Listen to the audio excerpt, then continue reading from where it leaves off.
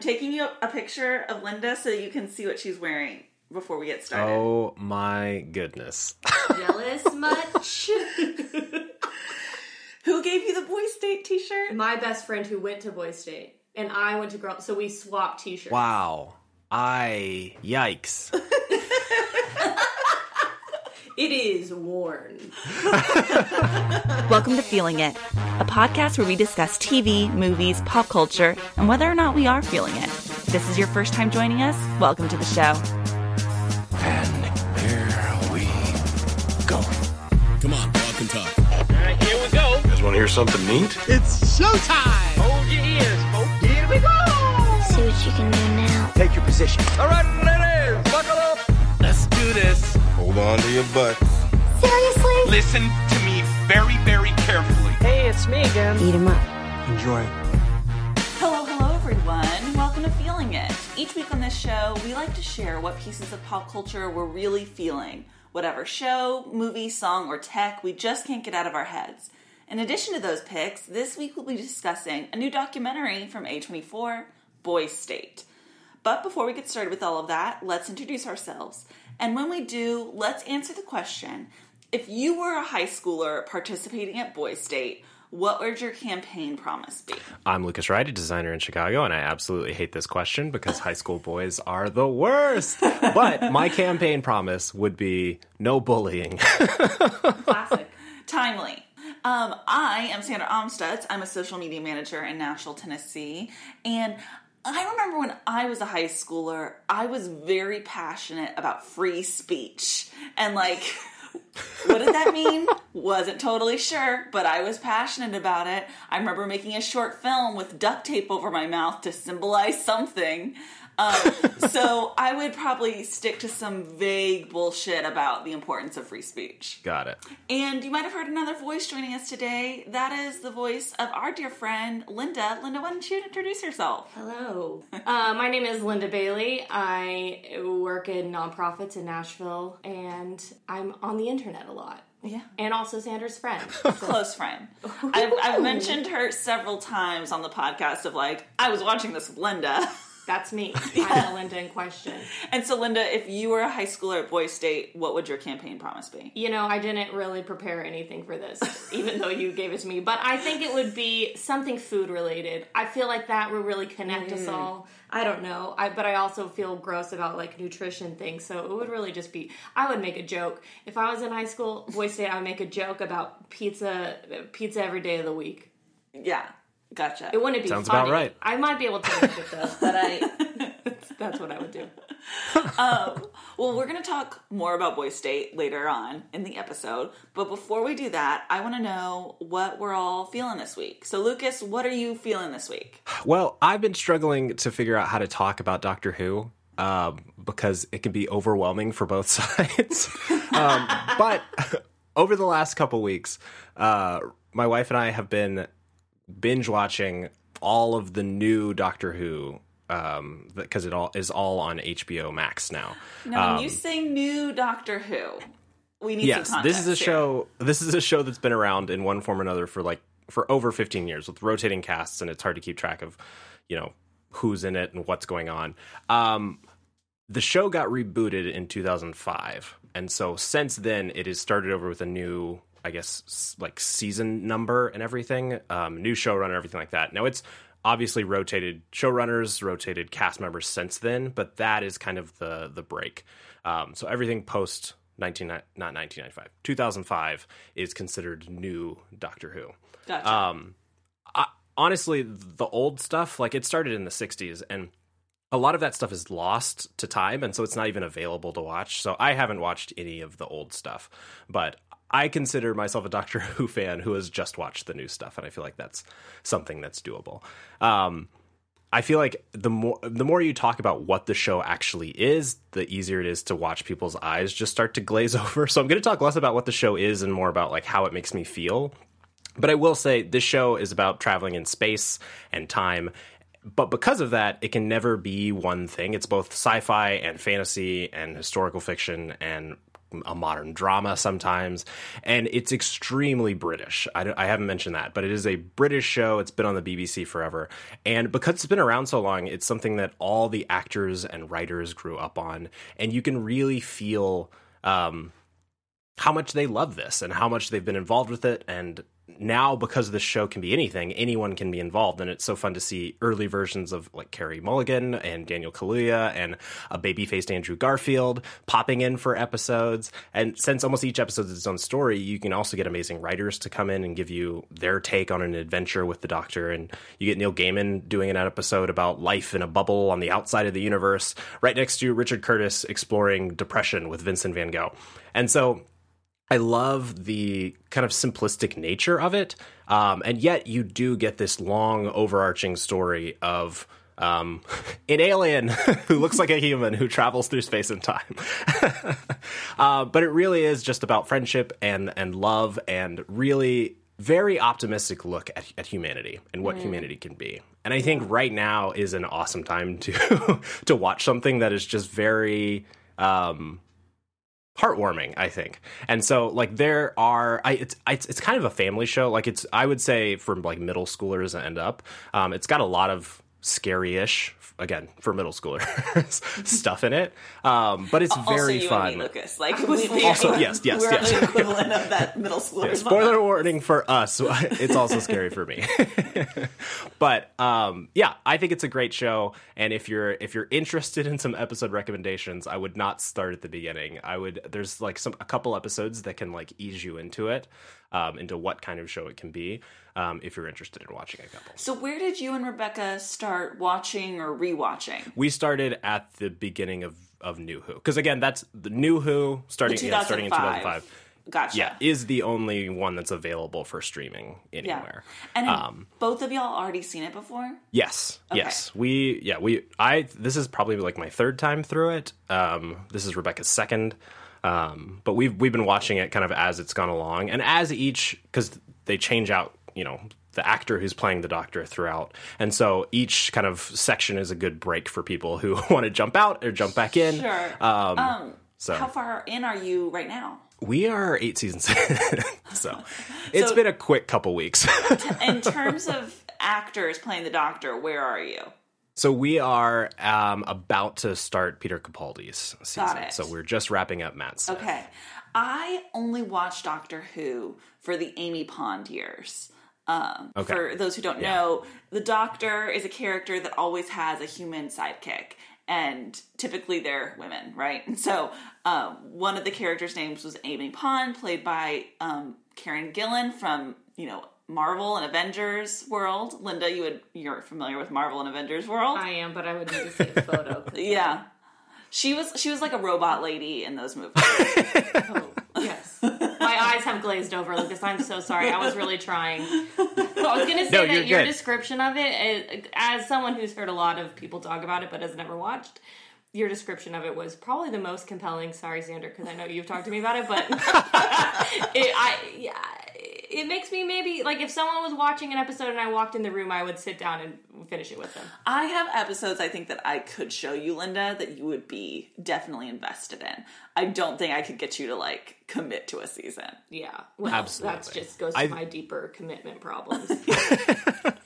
But I do think that's kind of the overarching theme of people interested in Doctor Who is just come in, watch an episode because you can. Right. They are little stories. And so obviously you get long overarching themes about love and friendship and all of that stuff. But there are some really great just kind of one-off episodes that you can watch that are really fun. And then you can disappear and never have to talk about it again. Yeah. Well, that's awesome. I'm glad that you found something that, like, gives you hope in today. Yeah. It's fun. I've been doing some sewing and then watching Doctor Who in the background, and drinking a lot of tea, and it's been great. Okay, well, Linda, what are you feeling this week? Well, it's a bit embarrassing, but I'm really exposing myself here. Okay, so it all started when I really decided that I wanted to watch Pushing Daisies. The premise is two people are in love and they can't touch each other, or she will die. Great show. Great show. Fitting for our time. Perfect for our time. I'm very lonely right now. And not touching a lot of people. So anyway, I decided I wanted to watch that, and I was like, where's it streaming? And the answer was nowhere, except for this one app I found called CW Seed, which is an app of a bunch of CW shows. It's free, but the catch is that you have to watch ads on the episode. Yeah, so like there's the CW network, and then CW Seed is like their off-branch like organization of either old shows that they own the library to, or like random weird like low budget shows that like weren't good enough to be on the CW, but they bought them anyway and they put them on Seed. Exactly, which is exactly what I want to watch right now. Just bad trash TV that I watched a long time ago and I want to revisit. Yeah. So I've been watching Pushing Daisies and then also Suburgatory, which I remembered liking at the time that it came out. I thought it was on ABC. I don't remember. It was. Okay. Yeah.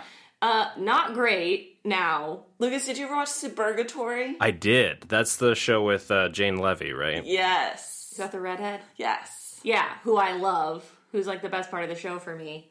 Anyway. So it has the commercials, which I think a lot of people would be like, oh, no thank you. But I find charming, because it feels like the kind of TV that you want, you expect commercials in. Yeah. Which Linda needs phone breaks. I need phone breaks. I need them to be built in. I can't, all that focused attention, no. That's no, awesome. No. So in general, CW Seed and everything that's on it is what you're feeling this week. Yeah. Well, I am feeling a TV show this week. I am feeling months behind the national conversation. I am feeling Normal People. Normal People is a book that I have recently read in anticipation of the show and had a lot of strong but mixed feelings about. And then when the show came out, I wasn't sure how I would feel about it, even though everyone talking about the show like were ranting and raving. And I finally sat myself down to watch it, and like with no surprise, I think it's just one of the best shows of the year. I think it's so incredibly beautiful and powerful. Before I continue to rant and rave about it, Lucas, have you seen Normal People? I have not. This seems like a show that I'm not capable of watching at the moment. Same. Have you read the book, Lucas? I haven't, no. Okay. I really need you to watch Normal People. Like, I don't say that to you about a lot of things because, like, I feel like I usually trust your taste and my taste. And if you're like, oh, I'm going to sit this one out, I'm like, you know you. But I think Normal People is something that you're going to find very good because it is incredibly good. It's the premise of the book and the show, which one of the things I'll say up front is that the show does a really surprisingly good job at adapting the book.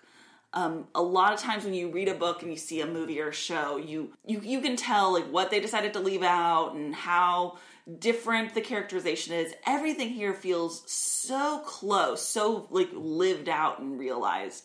But it's a book and a show about these two Irish teens at the beginning who one is kind of a girl that's an outcast and the other one is a popular boy, and they start having sex in secret and kind of like what that relationship does to the two of them.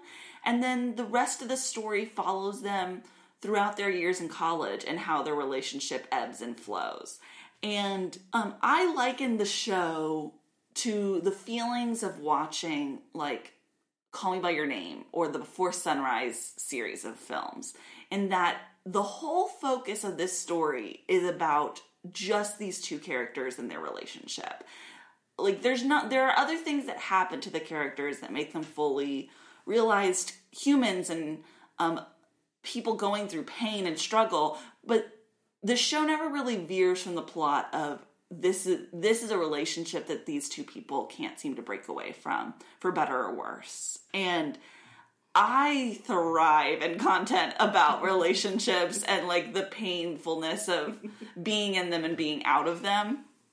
And this one is done exceptionally well. It stars, Paul Mescal as the lead male character, and Daisy Edgar Jones as the woman in the show, and the chemistry between the two of them is like, it's remarkable. I've never seen a TV show. I've seen movies handle this well, but I've never seen a TV show handle intimacy, sex scenes, romance, the way that this show has that feels so natural, and the stakes are so high. You know, it feels like, wow, if these two people can't figure it out, like, I don't know what I will do with myself. And I love a show that lets me fully invest every single one of my emotions in it. Paul Mescal especially is delivering a performance in the show that I think should win him tons of awards. It's something, there's a specific scene in the show that I am still holding on to like a week after I watched it, that I can't believe as an actor he was able to pull it off with such sincerity. And yeah, this is like, I think, the television event of the year. If, you know, last year and the year before we were all talking about how important Succession was, for me, that's what Normal People is this year.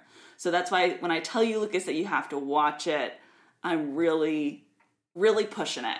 I really it is definitely it has definitely been on the list of things. It's like I'm absolutely going to watch this when I feel better about the world. Yeah. This is something that's on the list. It's like everything about it sounds amazing. It's directed by, I think, Lenny Abramson did a lot of the directing on it, who I absolutely love his work. It's written by the same lady who wrote Lady Macbeth, and she's written on Succession. Like, it's all...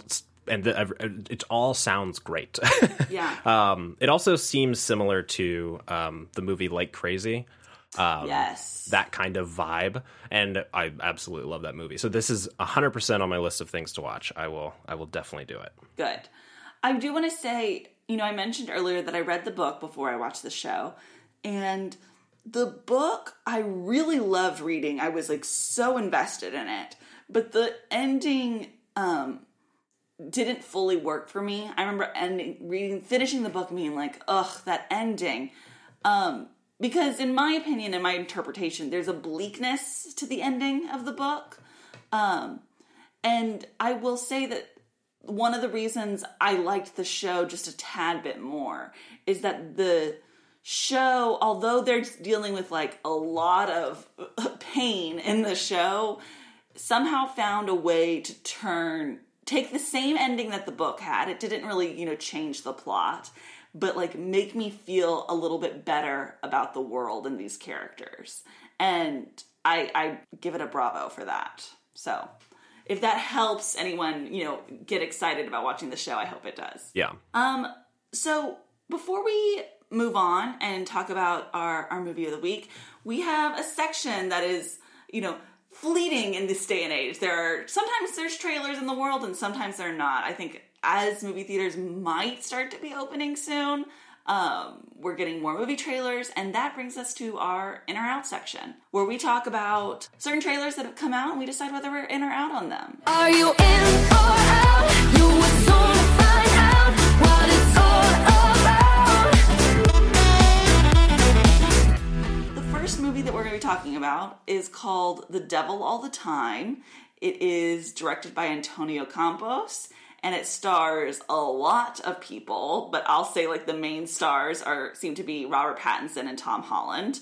And I want to know, Lucas, Linda, did you watch this trailer, and are you in or out? I watched the trailer and I am in purely for Tom Holland and Robert Pattinson, honestly. But oh, that's right. You're a big Tom Holland fan. Huge. I really think we would get along and be friends. I know that's insane to say, but I do feel that way. I think he would laugh at all of the things I say. This movie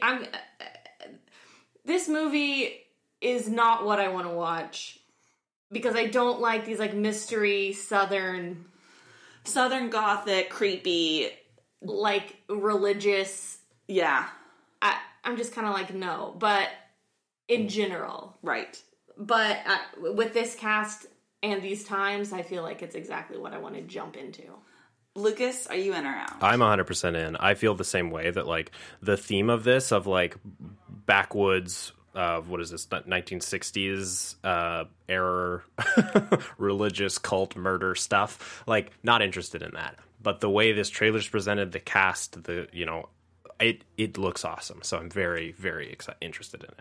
Halfway through the trailer, Rebecca was like, "No, I'm not watching this." And she just walked away. This trailer reminded me so much of Sharp Objects, even though it's set in a completely different era, and Sharp Objects doesn't really have like the religious element, but the vibe of the Southern voices and the small town and the sinister creeping around every corner, families intertwined, really gave me a Sharp Objects feel, which I did love Sharp Objects. Is there a Skarsgård in this too? There is. Yeah, that did it. That put me over the edge, I think. I should just run through the cast, because the cast list is something to behold. It has Robert Pattinson, Tom Holland, Sebastian Stan, Bill Skarsgård, Riley Keough, Haley Bennett, Mia Wachowski, Eliza Scanlon, who was in Sharp Objects, Jason Clarke. Just a pretty impressive cast of it actors, I should say. Yeah, so we're very, very in on The Devil All the Time. That comes out on Netflix on September 16th, so pretty soon. Oh. The other trailer that we wanted to talk about is called Judas and the Black Messiah. It's the story of Fred Hampton, the chairman of the Illinois Black Panther Party, and his fateful betrayal by FBI informant William O'Neill. It's directed by Shaka King, who I'm not familiar with. Lucas, are you familiar with him? No, not at all. Yeah, me either. So it'll be exciting to see a movie from a director that I don't know. It stars Lakeith Stanfield, Daniel Kaluuya, Jesse Plemons, Martin Sheen, Lil Ray Howery, Ashton Sanders. Those are some of the names that I'm familiar with. Lucas, are you in or out on this trailer? 100% in. This trailer gives me a lot of Widows vibes. Yes. It's a very good trailer. A lot of really good music. A lot of really good Daniel Kaluuya yelling. Big fan of this cast. Big fan of this trailer. I think this is going to be an awesome movie, and I'm very excited to see this story played out. I'm so in on this movie. I would have been in if you just told me, like, Daniel Kaluuya and Lakeith Stanfield are doing a movie together. I would have been like, okay, cool, I'm in. Like, tell me when and where. But this trailer is so invigorating. Like, yeah. I appreciate, like, trailers that fill you with adrenaline when you're done seeing them and make you want to see the movie, like, that day. Like, can I watch this now? Like, when can I get my hands on this? And I feel like this trailer does that. And so I'm like, really excited to see this movie. What about you, Linda? Same, 100% in. Got chills in the trailer, which is always a good sign. Super hot for, what, the main guy? Yes. What else is he in? Well, there's, which one? The one I recognize from something. Daniel Kaluuya or Lakeith Stanfield? Is he in, Get Out? Yes. Yes. Yes. Yes. Yes. Big fan. Yes, he's fantastic. And also, I will say, like, talking about how much energy that this trailer has, I think that's especially, especially important with stories about, like, based on historical stories, you know? And this is obviously, like, a topic that's, like, full of energy anyways, but sometimes so many historical movies, they can be filled with a self-importance that prevents them from being full of energy. And this does not seem to be the case at all with this film. Definitely. So, honestly, if you'd told me originally that they were making a Fred Hampton movie, I would have been 100% in. But the fact that it's Daniel Kaluuya and Lakeith Stanfield specifically, I think that really puts it over the top. I'm so pumped for this. Totally. Me too. Has Daniel Kaluuya, I'm clicking on his IMDb, has he had a loss yet? You know, like, has he, in his filmography, I don't think he's had, like, a bad movie. Yeah. I guess Queen and Slim has mixed feelings. People have mixed feelings about Queen and Slim. Yeah. But he's just on a roll that I am excited to see how the rest of his career plays out, because, you know, hit after hit just sets him up. Yeah. It's really exciting when we get two trailers that are like, all three of us are enthusiastic. It's great. Feels good. It's like maybe movies aren't dead. Maybe, just maybe. Maybe they're not dead. We'll Maybe see. we're just Judas and the excited Black to see Messiah does trailers. not have a release date yet. So That's true. The end of the trailer says only in theaters, meaning like yeah. we're not Never. streaming this shit. Like, I didn't even realize that. yeah. So we'll keep our fingers crossed that that does eventually come to play and doesn't have like a Yeah. Tenet history. So let's move on to talk about why we're all really here, and especially why our friend Linda is here, which is we all watched the newest documentary from A24 called Boy State. It released on Apple TV Plus this past weekend, and it is about a program hosted by the American Legion throughout the country where high school juniors, both girls and boys, are selected to participate in these mock government summer like week-long camps. Girls go to girl state, boys go to boy state. And this documentary focuses on, I believe it was filmed in 2018, the week-long boys state set in Texas. You're describing this makes it sound like Hitler Youth. Just letting you know. Well, like, it's so interesting to hear you say that, Lucas, because as someone who, you didn't know what Boy State was before this trailer. I had no idea. Right. No. So Yeah. I was familiar with Boy State and Girl State, and I never put that into my mind because I always equated it to Model UN, which doesn't seem like Hitler Youth. Like, it just seems Correct. like kids learning, like, what the government is. And so Yeah. this just seemed like a Model UN for the state level of government. So it's interesting that so many people have a sinister interpretation of that from the get-go when I never did. But all that to say, one of the reasons we have Linda Bailey here with us is because, Linda, what is your history with Boy State and Girl State? I want to say first, it's generous to say one of the reasons when really it's the sole reason. It's because I, as a junior in Texas, went to Texas Girls State. We have a Girl State alumnus with us. And so we're hoping that you can shed some light as we're talking about this film about like how it compares to your experiences in the girls version and also in the 2000 and what year? 6? That I was there? Yeah. Sure was 2006. Yeah. 2006 versus 2018, girls versus boys. Maybe Yes. a slight bit of context. Yeah, I'm really excited to compare my experience. When Sandra and I were watching it, I was getting flashbacks and like recovered memories when they would say different things. Every moment we'd be watching it, and like you would visually see her get triggered by something, and be like, "Oh my gosh, I just had another memory." So is it? That's really how my experience Is it the same? Because you know how like Boy Scouts is all about like camping and survival, and Girl Scouts is about like baking and things. I don't like Okay, crafting. that is so definitely like those not are two true. different things. But is Girl State and Boy State the I just same? want to put it out there that that's not what Girl Scouts are about. That is what. Isn't that what Girl Scouts is?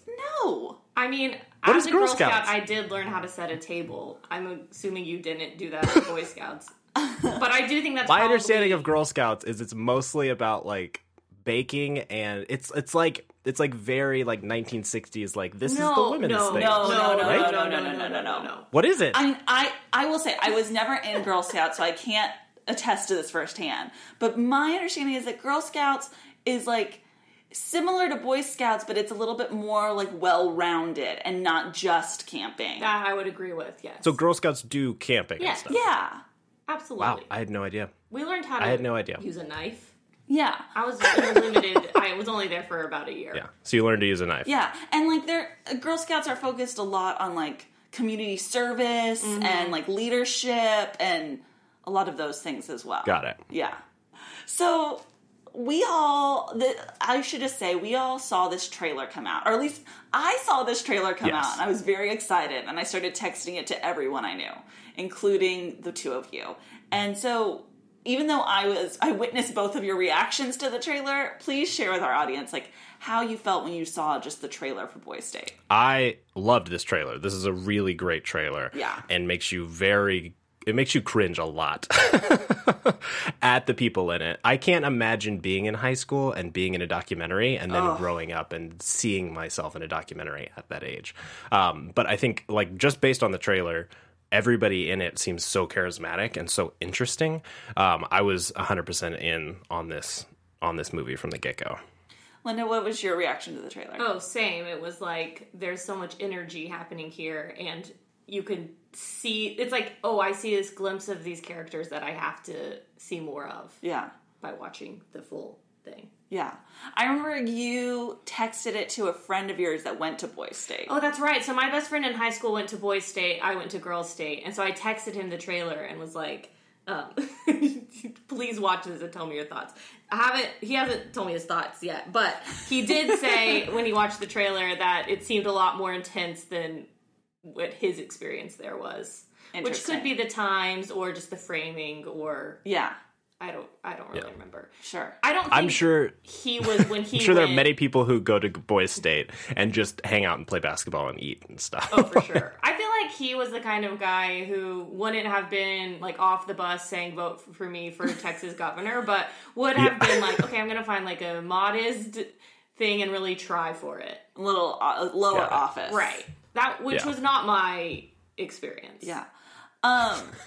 So let's talk about, so like I said, the premise of Boys State is that I think it's like 1,200 like junior or boys all come to the state capitol. They all come to Austin, and they spend a week long learning about state government and how to create parties, how to create party platforms, how to run for office, how elections are, created and maintained. And we are introduced throughout the film, and mostly at the beginning, to our 4 main characters that the film is going to follow throughout this week.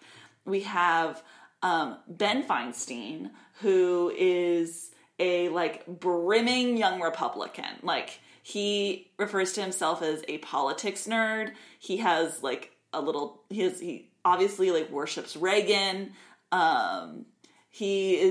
He seems kind of like, I should say almost a lot of these teens seem like Aaron Sorkin, like, characters. Or, like, kids pretending to be Aaron Sorkin characters. And, yeah, he's just, like, ready to get going. And he seems to think of himself as incredibly smart, also. Oh, yeah. We also have... also sort of on the conservative side, we have Rob McDougal. Oh, my God. Who is, like, conservative, but not quite as self-serious as, like, the Ben Feinstein kid. And is full of, like, energy and charm in a way that, like, I couldn't take my eyes off. And we can talk more about him as well. Then we have Steven Garza, who is the son of a Mexican immigrant who is incredibly progressive. He's a fan of Bernie Sanders, of Beto. He comes in knowing that he's going to be the minority in, like, a lot of ways at Boys State, but still is, like, super passionate about, like, politics and public service. And then we have Renee Artero, who is, like, this really outspoken, enthusiastic, charming, clever public speaker who is interested in politics, who is also seemingly pretty progressive, but who seems like he knows how to, like, work his way in through a crowd of people that he might not have as much in common with. So as we, like, work our way through each of these guys and, like, how they handled Boys State, first I just want to ask y'all, what did you think of this movie in general? I thought it was a great documentary. I think doing something like this, I feel like is extremely risky just because of the cast that you kind of choose going into a documentary of, like, who are you going to follow through this? Right. And I'm sure that they followed more kids that just ended up getting cut out. But the fact that they got this crew worked really well for the storytelling of the elections, because you don't know how things are going to work out there. And I thought it was very interesting to watch them kind of compile this. It was very entertaining. I think overall... this is more, I guess, on the spoiler side about, like, what it says about politics and what it says specifically about our two-party system is very interesting to me, and what it's like kind of entering that world at that young of an age. So what do you think it says, or do you want to wait till we talk about spoilers? I want to wait to talk about spoilers because Okay. it is about the actual elections that happen here and kind of Sure. what those outcomes are. Gotcha. So, but I don't want to get too much into that, but I think it's interesting to explore that with kids that age. Gotcha. Linda, how did you feel in general about the film? Yeah, I mean, exactly the same. I think just the way it weaves both like this very specific week-long event with more of a like political context for the country is very captivating. And just like watching so many like high school boys and the things that they care about or say they care about in this context was really fascinating to me. Yeah, as 30-year-olds, like we're all like in our early 30s, we don't know a ton of high school boys like in 2020. Like, Right. Yeah. Correct. Yeah, no, I certainly don't. So, yeah, that was fascinating to just kind of observe that. And then, I mean, the people that they found for this were just extraordinary to me. Like, I fully believe that the people who work year after year with Texas Boys State see characters and see in people and see like, oh, these are interesting people, and probably know that every year they get like a batch. But it seems like incredibly lucky that this was the year they filmed this. Right. But I imagine that that's just kind of what, like, the type of person that would be captivated by this experience and would go after like top offices are interesting people. Yeah. Well, like as the opening credits of this film showed, many like important historical figures in our country's politics are men that went to Boys State when they were teenagers. There's like Bill Clinton, Dick Cheney, like Rush Limbaugh. There was others that I'm Cory blanking. Booker. Cory Booker, yes. And so like this is like a program that has produced some of like our top politicians in our country. And so it's no surprise that, yeah, each year there are stars that probably will have great political futures.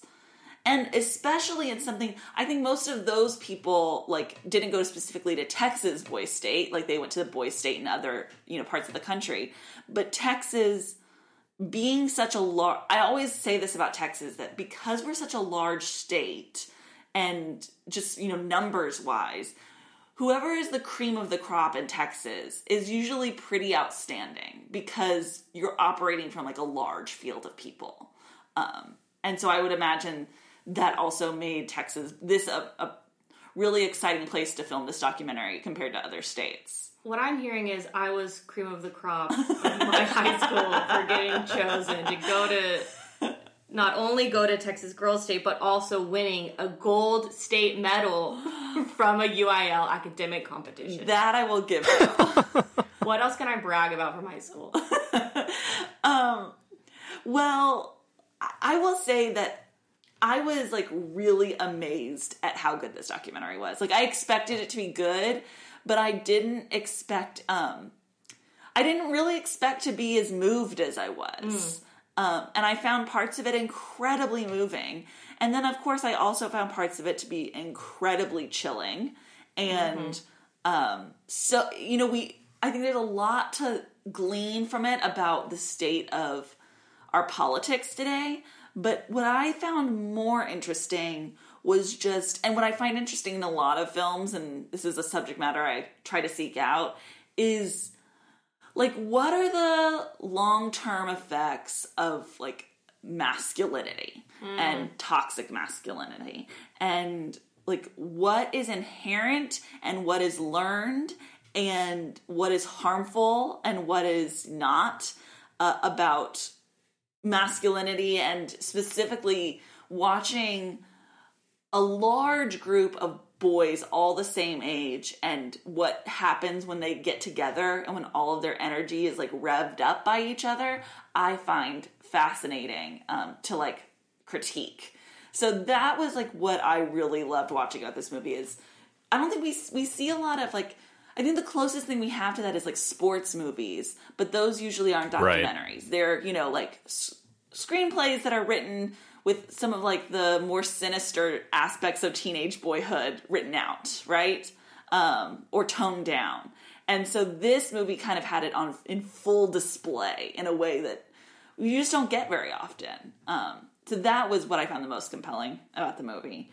I think before we get into spoilers, I should just say that, like, normally we would kind of talk about actors and their performances because it's a documentary. It feels kind of odd to, like, compliment someone on their personhood, I guess.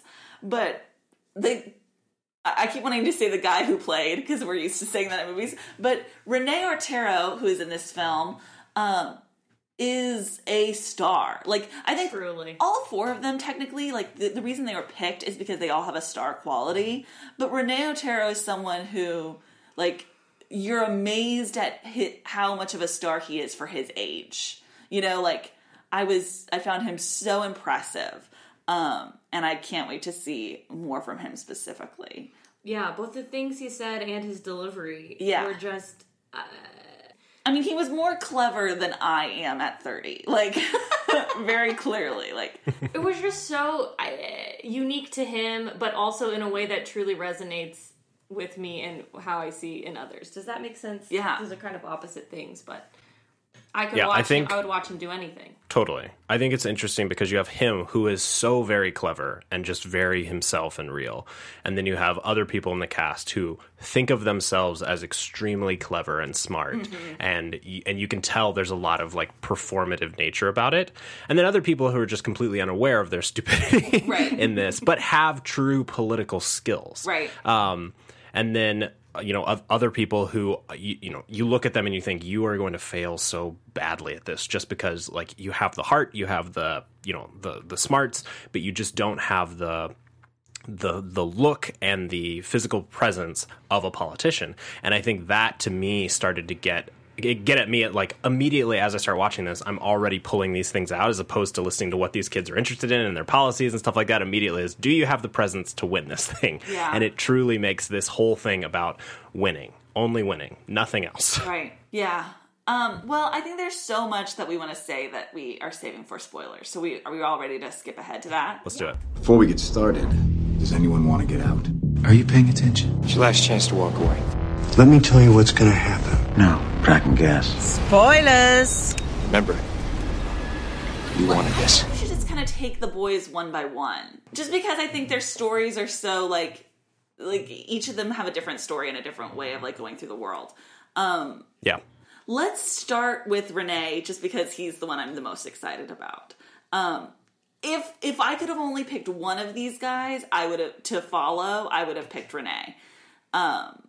Even though Steven is kind of like, I would say Steven is the star of this film. If you had to pick one, Renee is the one that I find incredibly fascinating. The way he could just control the room. To control a room of 17-year-old boys is so, like, hard. Yes. Especially for another 17-year-old.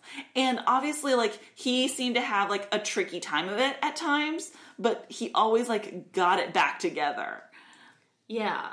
Also, those glasses. That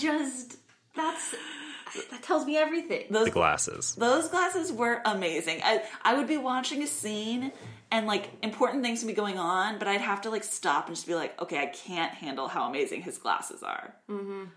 And I think what makes him so interesting to me is that he is, like, I think the most odd man out of that group. Mm-hmm. You know? Like, he's not from Texas is the other thing. Right. He's originally from Chicago who has moved to Texas. Right. And so I do think he has that kind of outsider quality of, like, what is going on here? Yeah. He is not white. He is not very masculine. He is, like, smart in a different way. In the way that, like, all those other boys thought they were smart, he's smart in a different way, in a way that I very much appreciate. And yet, he was able to gain the, like, trust and votes and, like, respect of all these conservative white boys, you know? Or, you know, like, maybe not so conservative white boys. Yeah, I think he was very smart about his first speech, and it was different than how he kind of controlled things later after he got people on board to vote for him. And Yeah. I think he just understands people and understands like groups of people and those dynamics really well. Yeah. And like it's just so fascinating to me that like he was the one that seemed to like have to go through the most struggles throughout the film. Of like being attacked by like a small minority in his group, having like later on in the film, the Ben Feinstein guy kind of like attack his integrity, and yet like he persevered throughout all of it, while maintaining like a really great sense of humor and like the perfect ability of like politically throwing shade in a way that doesn't make him seem gross, you know? Mm-hmm. That's such a tightrope to walk that he was so good at. I mean, the two moments that like I will remember from the movie were the two joking insults that he gave, where he, you know, when only 12 boys wanted to impeach him, and he said, "Why don't y'all go form a basketball team instead of like, and we'll do like the work here." And then the time when he called out the opposing party's like governor candidate for losing his voice. I laughed so hard at that. It was great. Yeah. So Renee is someone who I could have watched a whole movie of, and just the way he would speak. I think the most exciting moment in the trailer for this movie is when he says, "Are you ready for a turbulent election?" And he just like brings energy to every scene he was in. Yeah. Let's talk next about Ben Feinstein as like the other party chair, I guess, that was elected. So that I think is what's most interesting about this documentary, is the fact that the people that they're following end up running for the four kids. Two of them are running for governor on one team, on one party, and then the other two are the party chair. Or sorry, yeah. I call them teams. Okay. Yes, parties. Yes, for one party, and then the two chairs of the two parties, which I think is just amazing that they were able to, to have that. I don't know, that they all got elected, right? Or that they all got to those positions, which I think is truly amazing.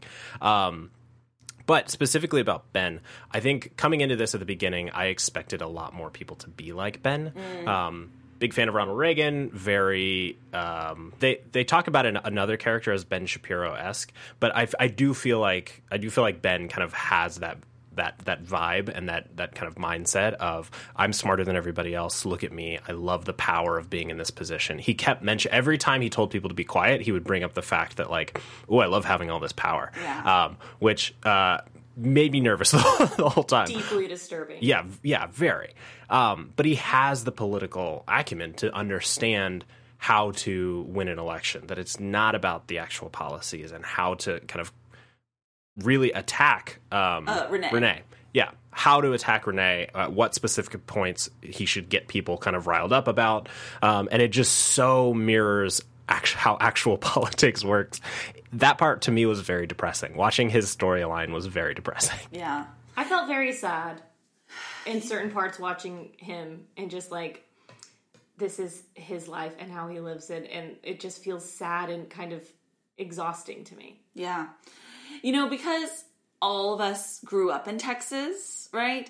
Like, we know what it's like to be a teenager in Texas and like how conservative it is. Some of us even grew up incredibly conservative families, and so watching like these teen boys be so conservative, there was a part of me that's like, I don't know about specifically for this Ben person, but like in general, because there's a lot of conservative like talk throughout the whole camp. I kept thinking like, okay, this doesn't frustrate me or scare me in the way it would if this was like real adult politicians, because they are still kids. You know what I mean? They're still teens. Right. And like, I know some of the dumb political things that I believed in when I was a teen that I absolutely do not anymore and that I grew out of. And it gave me, and like that, knowing that in my journey as a Texas teen gave me a small sense of hope while watching these Texas teens,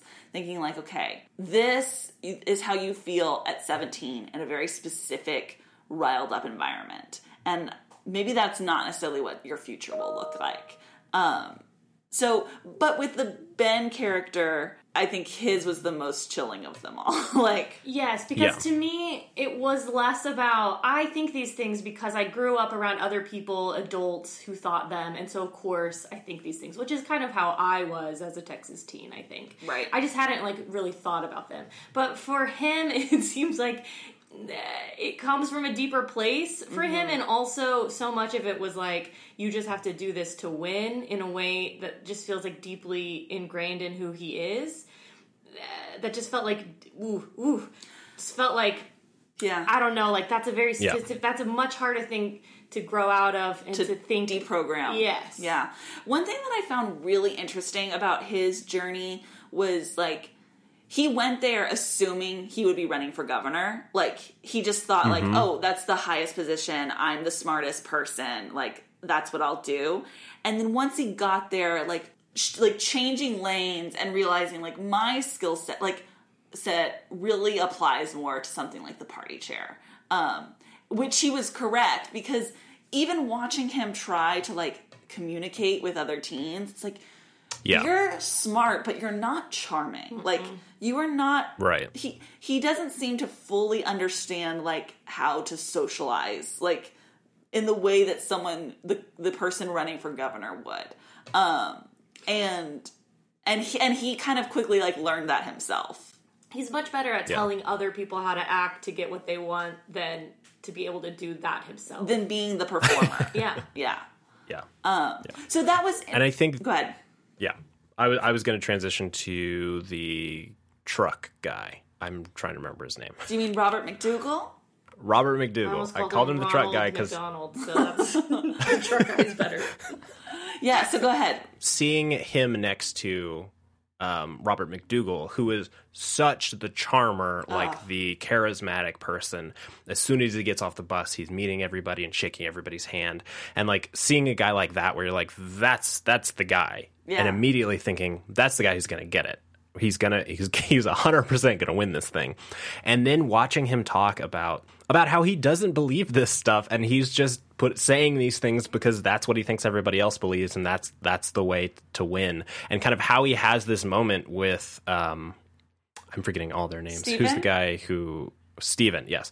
Having this conversation with Steven about how much he admires Steven, and him talking about possibly stepping down because Steven is, I mean, really the true winner here. And like that kind of mentality, I think, was not what I expected. I expected it to come into this movie with him being the villain. Yeah.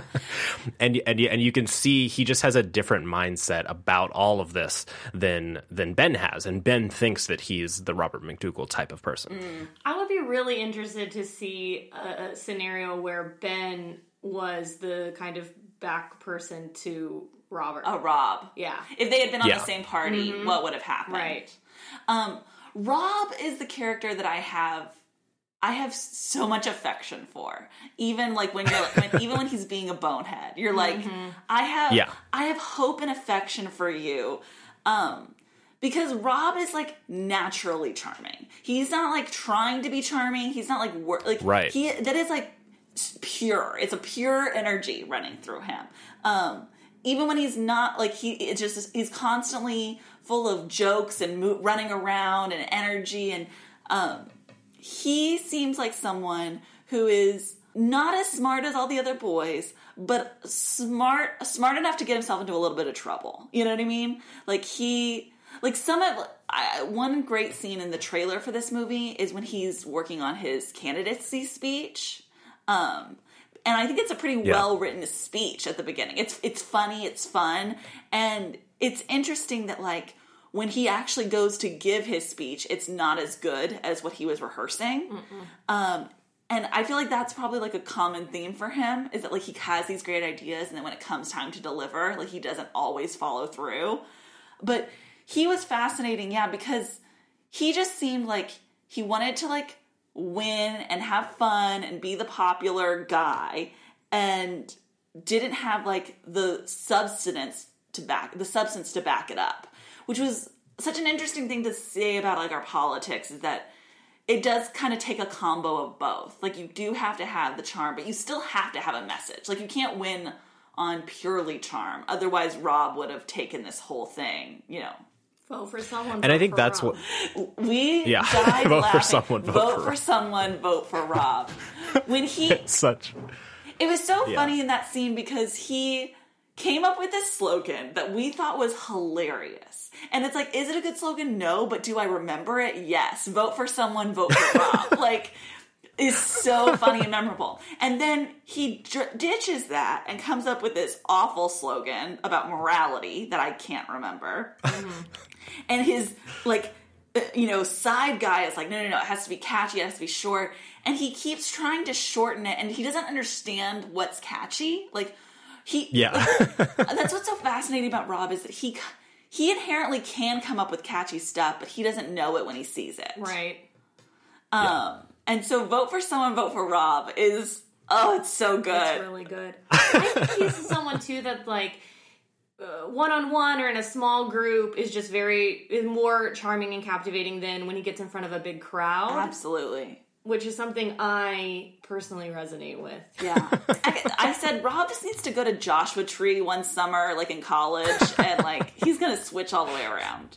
Absolutely. Or just meet the right group of friends. Yes. Which I think he will. I mean, based on the stuff that he was saying, it feels like he's more open than he wants to be. Yeah. Or not wants to be, but more than he's willing to talk about, just because this is the life he lives. He's surrounded by all these people. He feels like this is who he needs to be to survive in this area. And the second he gets out of that, I feel like it's all going to fall out.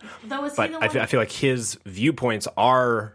like, the way he even thinks about things is very different than the people who... you can tell, like, hearing some of the speeches, not even from the people that were following this documentary, but, like, a lot of the other speeches that are going on, you hear these catchphrases that are just... you can tell it's like, you have no idea what you're talking about. These are things that you've heard on the news and from your parents. And it happens on the Democratic side as well, of just, like, you can tell when people don't actually have any experience with these things or know anything. Right. They're just saying the things that people are telling them. Yeah. And I think Rob specifically has thought about some of this more than he's willing to actually talk about. Yeah. Is he the one that is going to West Point? Yeah. Yeah. Ooh, So- toss up. Yeah, a little bit of a toss-up. But, so, speaking of, like, his viewpoints, he tries to, like, make his main campaign, like, message to be about, like, him being, like, pro-life, right? Him being anti-choice, being against abortion. And it was... I know, those phrases always weird me out, trying to figure out what... Yeah. Well, they all apply. And, like, so they do. It's... it was fascinating to me to see teen boys, like, get riled up about abortion. Because I don't remember when I was a teenager, like, teen boys being that passionate about it. You know what I mean? Mm-hmm. Like, correct. It just wasn't a thing that I saw teen boys like, oh, I hate abortion. Like they just, so to see him thinking like that was going to be his winning point was very interesting. And to see other like teen boys bringing it up was like eerie, but also strange and interesting. Ultimately, like it proves that it doesn't work, right? Like, even though it might be something that a few boys are yelling about, it's not like a winning message, Right. Which gave me a little bit of hope that, like, even though that's the flashy thing to cover, it's not necessarily the thing that was, like, the winning ideal. Right. And I think to transition to kind of how we feel about Stephen, like, I think that was what was so surprising is that when you get up to that speech and Stephen starts his speech, I'm like, this guy is not charismatic. This guy cannot win against... Rob. I mean, against Rob. Like, I didn't think Rob's speech was great, but I just think he has that energy, and then Stephen gets up there. But the fact that he's talking about personal experiences and he I mean, actually getting emotional about the things that he is passionate about comes across so much and is responded to by these kids.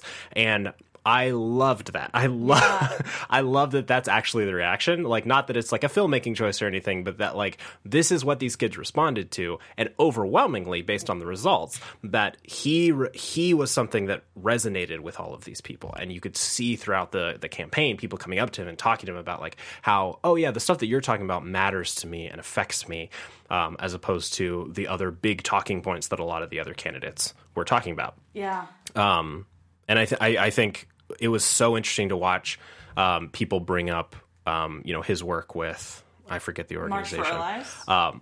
But yes, March for Our Lives, and kind of him talking about specifically, like, what does that mean to him? Like, he's not specifically tying himself to this organization, but here's what he believes about guns. And it's not these big talking points. It's about him personally, his experiences.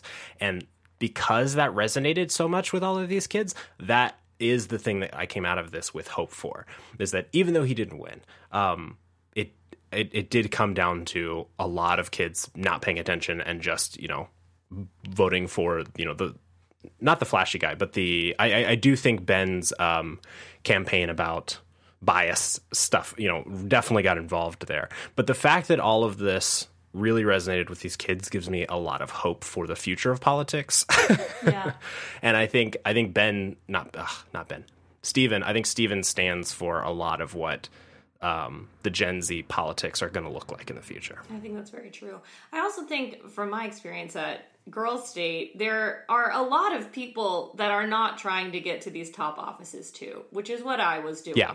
And I feel like you don't see, like, there are a lot of thoughtful, just smart kids who are going to this, I always called it government camp, but so I think it makes sense to me that, so, like, maybe more of the quiet people that, like, aren't gonna run for some of the bigger offices, or aren't gonna be, like, in the all of the shots of, like, of this documentary, are still being thoughtful and thinking and, like, looking for someone who is genuine, and found that in Steven. Yeah. Steven was so interesting to me because, like, he doesn't have the charm of, like, a Rob. Like, I thought it was interesting to see Rob and Steven trying to get people to sign their petition, Mm-hmm. Like, Rob got it done so easily and was, like, so, like, very much a car salesman, like, so easy and charming to get it done. And Steven had to, like, really work for it, right? And so, like, when you start the movie and you're seeing Steven, like, struggle to communicate with people or struggle to, like, get these signatures, you kind of think, like, oh, this kid isn't built for this. You know what I mean? Like, he seems like a sweet kid with a lot of good, like, ideals, but not built for politics. And then as soon as he gets on stage and gives his first speech, he, like, comes alive.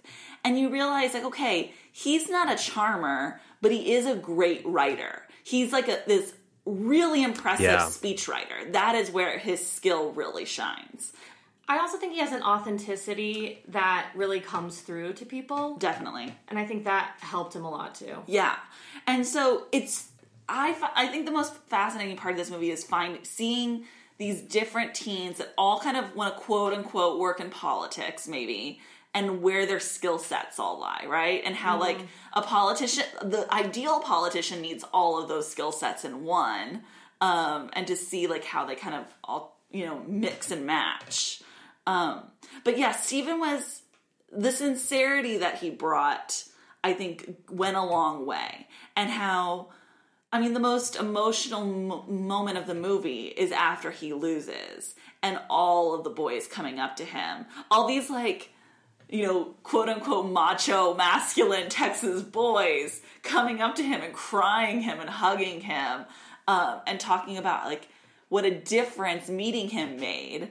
And just, like, you really get the sense that, like, maybe not every single boy that went to this camp had this experience, but a good amount of them, like, met someone who was passionate and caring and didn't undermine people and thought carefully and critically, and that, like, really made a difference to these boys and taught them something about, like, the way to be and think about politics. Yeah, I also think it's such an interesting setup that they do, like, Federalist versus Nationalist, and you don't have any choice in what party you're in. Right. Like, you get placed in that system, and so there's a lot more, I think, opportunity to talk about, like, bipartisanship and, like, how do we all come together on this thing instead of just, like, relying solely on we all agree on the same topics. Yeah. I think that really helps me feel hopeful too, that, or at least, like, watching it, you have to, like, that strategy can work, that it's not just about, like... Well, it's interesting because specifically, like, because of the context of Texas and, like, being so conservative, what we really, in my opinion, what we really got to see was a mass of conservative boys and then a few progressive boys needing to be very smart about how to appeal to a conservative audience. Right. And like, okay, how do I take my beliefs and my platform and make it appealing to conservatives? And I don't know, it's something that like needs to happen and is frustrating in so many ways.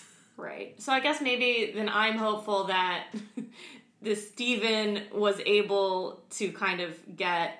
what am I trying to say? Basically, that Steven was able to work within that and still get a lot of support. Right. And, like, that is possible. Yeah. What did either of you, like, when you were watching Renee or Steven, these, like, progressive, you know, guys, the way that they would, like, kind of, you know, sell themselves or, like, maybe not say all the things that they believed in and as a way to sell themselves. Did any of you feel like discouraged at all? I don't think so, because I think in that environment, obviously, like a bunch of white boys in a room, and you've got a couple minorities who are on stage talking. Yeah. There is a little bit of this kind of mentality of you got to tone it down. You just have to, you have to. And I think what they did really well from Renee is very pragmatic and very specific. You know, he's not saying big, flashy, generic things. He's saying like, these are the rules. This is how we have to do this. This is how we have to do it to win. And I think he's coming from a more he's coming to it from a place of, I am protected by my knowledge of these things. And so I don't have to, I don't feel like he feels like he has to tone down himself at all. He just has to be clear about what he's trying to communicate. And so he can't, come out with all of these liberal agendas and these liberal things that I think he thinks, but I don't think he sees that as toning himself down. I think he's just wanting to be very clear about the few things that he does want to push forward. Yeah. Yeah. Watching it also, I kept thinking about like specifically what this Boys State camp was like being filmed in 2018 and like the use of Instagram and like the memes, like the meme accounts and the use of like that there was a news team that was following these boys around and podcasts and how different was this year than other years. So that really makes me want to ask you, Linda, like, how did you feel this experience compared to your experience back in 2006 at Girls State? Yeah, well, I went back and looked through my photos from Girls State, and there's one of me on a bed with my Motorola Razr. And so when we were watching it, I was like, oh, the idea of social media as part of this, just how they're creating Instagram accounts for this week-long thing, and to get messages across, and then of course it turns racist, because it would, and to see how all of that is navigated and used to people's advantage is very, very interesting. And just like the jokes that are made, because we didn't have any of that, and so I don't feel as connected. I feel like when I went to Girls State, very quickly upon arrival, you realize, oh, there are some people that are very into this. They knew what they were getting into, and they're excited to be here. And then there are people who did not really know what they were getting into and are overwhelmed and trying to survive. I was trying to survive and very quickly found the other people that were like, okay, we're not going to be intense about this, but we're going to get through this week and maybe make some friends and like it will be okay. Yeah. And I feel like if I had social media where I could at least be like, oh, I want to get in on the jokes and I want to see what's happening and like I want to kind of be involved in that way, not in like talking to everyone or being friends with everyone, but like being able to still know what was happening, but from the comfort of my phone would have been a completely different experience for me. Yeah. And how do you think it differed being a girls versus boys like organization? Yeah, that's really fascinating to me too, because I would love to watch a Girls State. I just don't feel like... I had said when we were watching it how amazing it would have been if they had filmed a Girls State the same year and released both films, as a compare and contrast. This is really just based on my experience and my gut feeling right now, but I think I don't remember And I don't feel like there's the same level of, like, joking about things that happened at Girls' State. I feel like the majority of the girls that went were either very serious, not serious, but, like, focused and interested in, like, ambitious. Like, that's the girl that would go to Girls' State. Yeah. So you don't have as many, and maybe we did and I just don't remember, but I feel like you don't have as many of the, like, secession is on our wanting party to platform, wanting to outlaw Priuses, right. I mean, surely there were joke things, but I just feel like there's a little more focus, or it's a little more of, like, I also, and this might be wrong, but I feel like it might have been more progressive. I remember, what is it, Ann Richards? Is she the former governor who's a woman who was, like, a Democrat? I believe so. But I just remember, I feel like it might have been a little more on the progressive side. Yeah. So it would be interesting to see what that was really like. And I feel like so much of, like, watching it, thinking, like, all these boys together with no women around, they, like, amp up all their, like, testosterone. Like, the yelling and the competitiveness and the mind think can be so scary when it's a group of teenage boys, you know? Yeah. I am curious about Girls' State, if there was that kind of almost win at all cost mentality of, because everybody kept kind of circling around this thought of, like, we have to win, and it's about winning. It's not necessarily about getting the politics that work for you. It's about winning, making sure your team wins. I mean, I feel like there was some, like, we need to have party pride and vote with your party kind of tones, but I don't remember, and again, I was not heavily involved, so at the top there could have been a lot of we have to win, but that wasn't I didn't come away with that experience of thinking that way. Also, were there did they make posters in this movie? I remember instead of Instagram, there was a lot of posters everywhere. Well, that's how you would stand out. Yeah, you had to stand out with your poster. Right. Campaigning was, like, even when I ran for, like, student council, like, the way you campaigned was you made posters. And I feel like nowadays people are like, I don't need to make a fucking poster. I can make it a whole Instagram account. Right. That's fascinating, too. Also, the interesting thing about Girls' State is it takes place on a Lutheran college in, I think, Seguin, somewhere, like, small town, not a lot going on, that's, like, drivable to Austin. So it was much more, when I see them on, like, UT campus, it just feels a lot different than we were on this, like, a much smaller university campus with, like, no one from the outside around at all. Right. And then we went to the Capitol at the very end to do some stuff there. And also there was a lot more singing. Lots of singing. Lots of girls singing songs about Girls' State to the tune of other songs. We did not have, like, the cool band, like in this film. Oh, the march. Did you have a talent show? We did have a talent show. Oh my gosh, I can't believe we almost forgot to talk about the talent show. the montage of teens auditioning for the talent show. My goodness. I couldn't believe how good it was. It's like, we see this montage in, like, fictional movies, and it always seems like played up for the jokes. And to see it in a documentary and to be like, no, that is real. It felt scripted. Yeah. Like the first kid where it's just like, don't put your hands in your pockets. This is, all right. Now do it like you would. And he immediately just, like, sneezes. It's just... Or, like, I'm trying to remember what some of those talents were. But one of the talents was, like, listing states or, like, listing capitals or something. Just the nerdiest kind of group of talent show people. Yeah. The kid as in we the were French watching horns doing, like, a TikTok song. Yes. Yes. As we were watching it during the auditions, Rebecca said, when they get to the actual talent show, I'm leaving. And she walked out of the room and didn't come back until the actual talent show was over. I loved that talent show.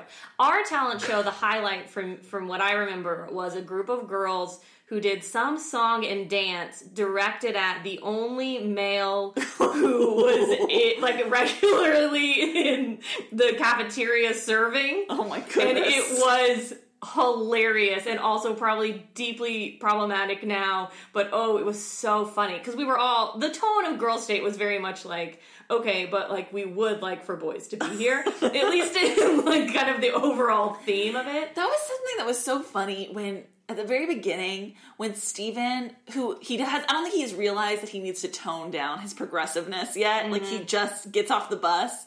And he's like, I wish that there was People's State instead of Boys State or Girls State. And the boy he's talking to is like utterly confused, like can't comprehend. He's like, wait, but what? He's like, but there's Girls State. He's like, yeah, but I wish there was People's State, like combined. And he's like, not following. Right. And to me, it was just like, it seems like these boys would have wanted girls there, you know, like. We all wanted a mixer. Oh, no. Like, the last day, all the Girls' State people hang out with the Boys' State people. Or that's what I wanted. And it is fascinating to me that, to this day, it is still separated by gender. Right. Like, that something like politics and government feels the need to be separated by gender is strange. and old-fashioned. It's very American Legion. It's very old-fashioned. It's like, we can't let them mix because they'll all just have sex the whole time, you know? Yeah, or like, to me, I think it would be so hard for the girls of Girls State to really get anywhere. Yeah. I think it's very possible that it would True. be... which, I mean, you know, maybe that's not accurate depiction. But I like that they get to have this one space where it's like all female government. Right. Like, that's pretty rad. Yeah. I do think from the American Legion's perspective, I'm positive the way they think about it is like, if girls were there, these boys would not focus on politics. Yeah. It's either competition or it's girls. And that is kind of the mindset that the American Legion has about it. Oh, fascinating. Which is just... Well, I mean... It's not training anybody for actual politics. The American Legion of it all also adds, like, this tone to the movie, right? Mm-hmm. Like, this very It does. pro-military, pro-veteran, like... And when you think about... Obviously, Texas is a conservative state, so there's a lot of conservative boys there. But then when you also think about the types of boys that would apply to this program hosted by the American Legion in their town, you kind of think of, like, what boys are familiar with the American Legion and, you know, have history with the American Legion. And it's probably more conservative boys. And so that colors, like, the types of teens that are participating in this program. Also, I have no idea if this is... Yeah. go ahead. I was going to say, who's the Girl State hosted by? It's still the American Legion. It's not It's the American Legion Oh, is it? Auxiliary, Okay. which is the female okay. portion of the American Legion, so it's a little different. Right. Got it. So do you only find out about it if you're somehow connected with American Legion, or is it like a big thing that is popular in schools and stuff like that? So the way it happened for me was the counselor pulled me into her office and was like, hey, we need a Girl State rep. The other people I asked said, no, do you want to do it? And I was like, what? And then I asked my mom, and she was like, great for the college apps. And I was like, awesome. I'm applying to more colleges than one. That is not going to be... Anyway. And so then I went. But I feel like there are... At other schools, it's like a honor. It's like a big thing. Yeah, I think it just depends on, like, your school system. Like, some probably don't have anyone interested and they're, like, sourcing teams. Others probably have multiple teams applying and, like, the American Legion guys are picking who's going. You know, like in that interview process that we saw. But I also feel like kind of what you mentioned earlier, Linda, is that, you know, the girls that I think that are interested in Girls State are, like, the girls who run for student class president, the girls who are in your honors programs, things like that, and are seeking these opportunities out, or being found by counselors, you know. Right. And whereas the boys tend to be these, like, you know, boys who maybe, like, I think there's some of those boys that are like that, and then others that might, like, you know, their family participates in the American Legion, and so, like, they've heard about it, or, you know... It just seems to me like the teen ambitious leadership girl is different than the teen ambitious leadership boy sometimes. Yeah. And like kind of the classic, it's someone that when you think, oh, this person should go to this leadership role, it's not necessarily who should be. Especially in Texas. Yes. Yeah. Yeah, that makes a lot of sense to me. Yeah, so you know, once this movie was over, I immediately followed Steven and Renee on Instagram. I want to, like, keep tabs on them. I said to Sandra, I have to know what they wear in real life. Yes. Or especially what Renee's fashion is like. Yes, absolutely. And Rob does not have an Instagram account. Smart. And Ben is private, which is also smart. Yep. But if Rob's at West Point, that might be why. That's possible. Yeah. True. So I'm excited to see where these guys go, and I'm also excited. I really hope that more people see this movie. Me too. I hope that it gets a lot of buzz. I hope it does really well. I could see it being up for some Oscars this year. Or like the Oscar, I guess. Not some. Probably just the one. Yeah. So would y'all recommend this movie to other people? And what would you caution them with when recommending it? I would say there's definitely going to be some high school trauma that gets brought up for everybody. Yeah, that's fair. But I would absolutely think everybody should watch it. Yeah. I've already been recommending it to people, and I think for people who aren't from Texas, yeah, there's probably some explanations or some apologies that could really help. Yeah. But most of the people I've been telling it to are from Texas, which I think it really just adds an element, like, you really get it. There was a moment where I was watching it and one of the boys ate a kolache in the cafeteria. Yes! And I was like, oh, I miss Texas. Yeah. It made me homesick a little bit. The way I was getting triggered to my experience at Girl State, Sandra was also just to Texas in general. Right. Lucas, did it make you miss Texas at all? No, I miss nothing about Texas except for Texas. Great. Fair enough. Texas is trash. Yeah, I don't know. All right. Well, I loved talking about this movie with y'all. Let's let people know where people who are listening can find you online. You can find me everywhere at Lucas and Stuff. You should look for me on Twitter, Linda J. Bailey. And you can find me on all social media platforms at Sandra Amstutz. My last name is spelled Amstutz. Thanks for having me on. This was fun. Oh, we're so glad to have you, Linda. Thanks for coming. Thank you. Bye now. Goodbye. Go away. I'll see you soon, okay? That's it? Go home? Yep. Move it along, Padre. Goodbye, old friend. That's it. That's our show for tonight, people.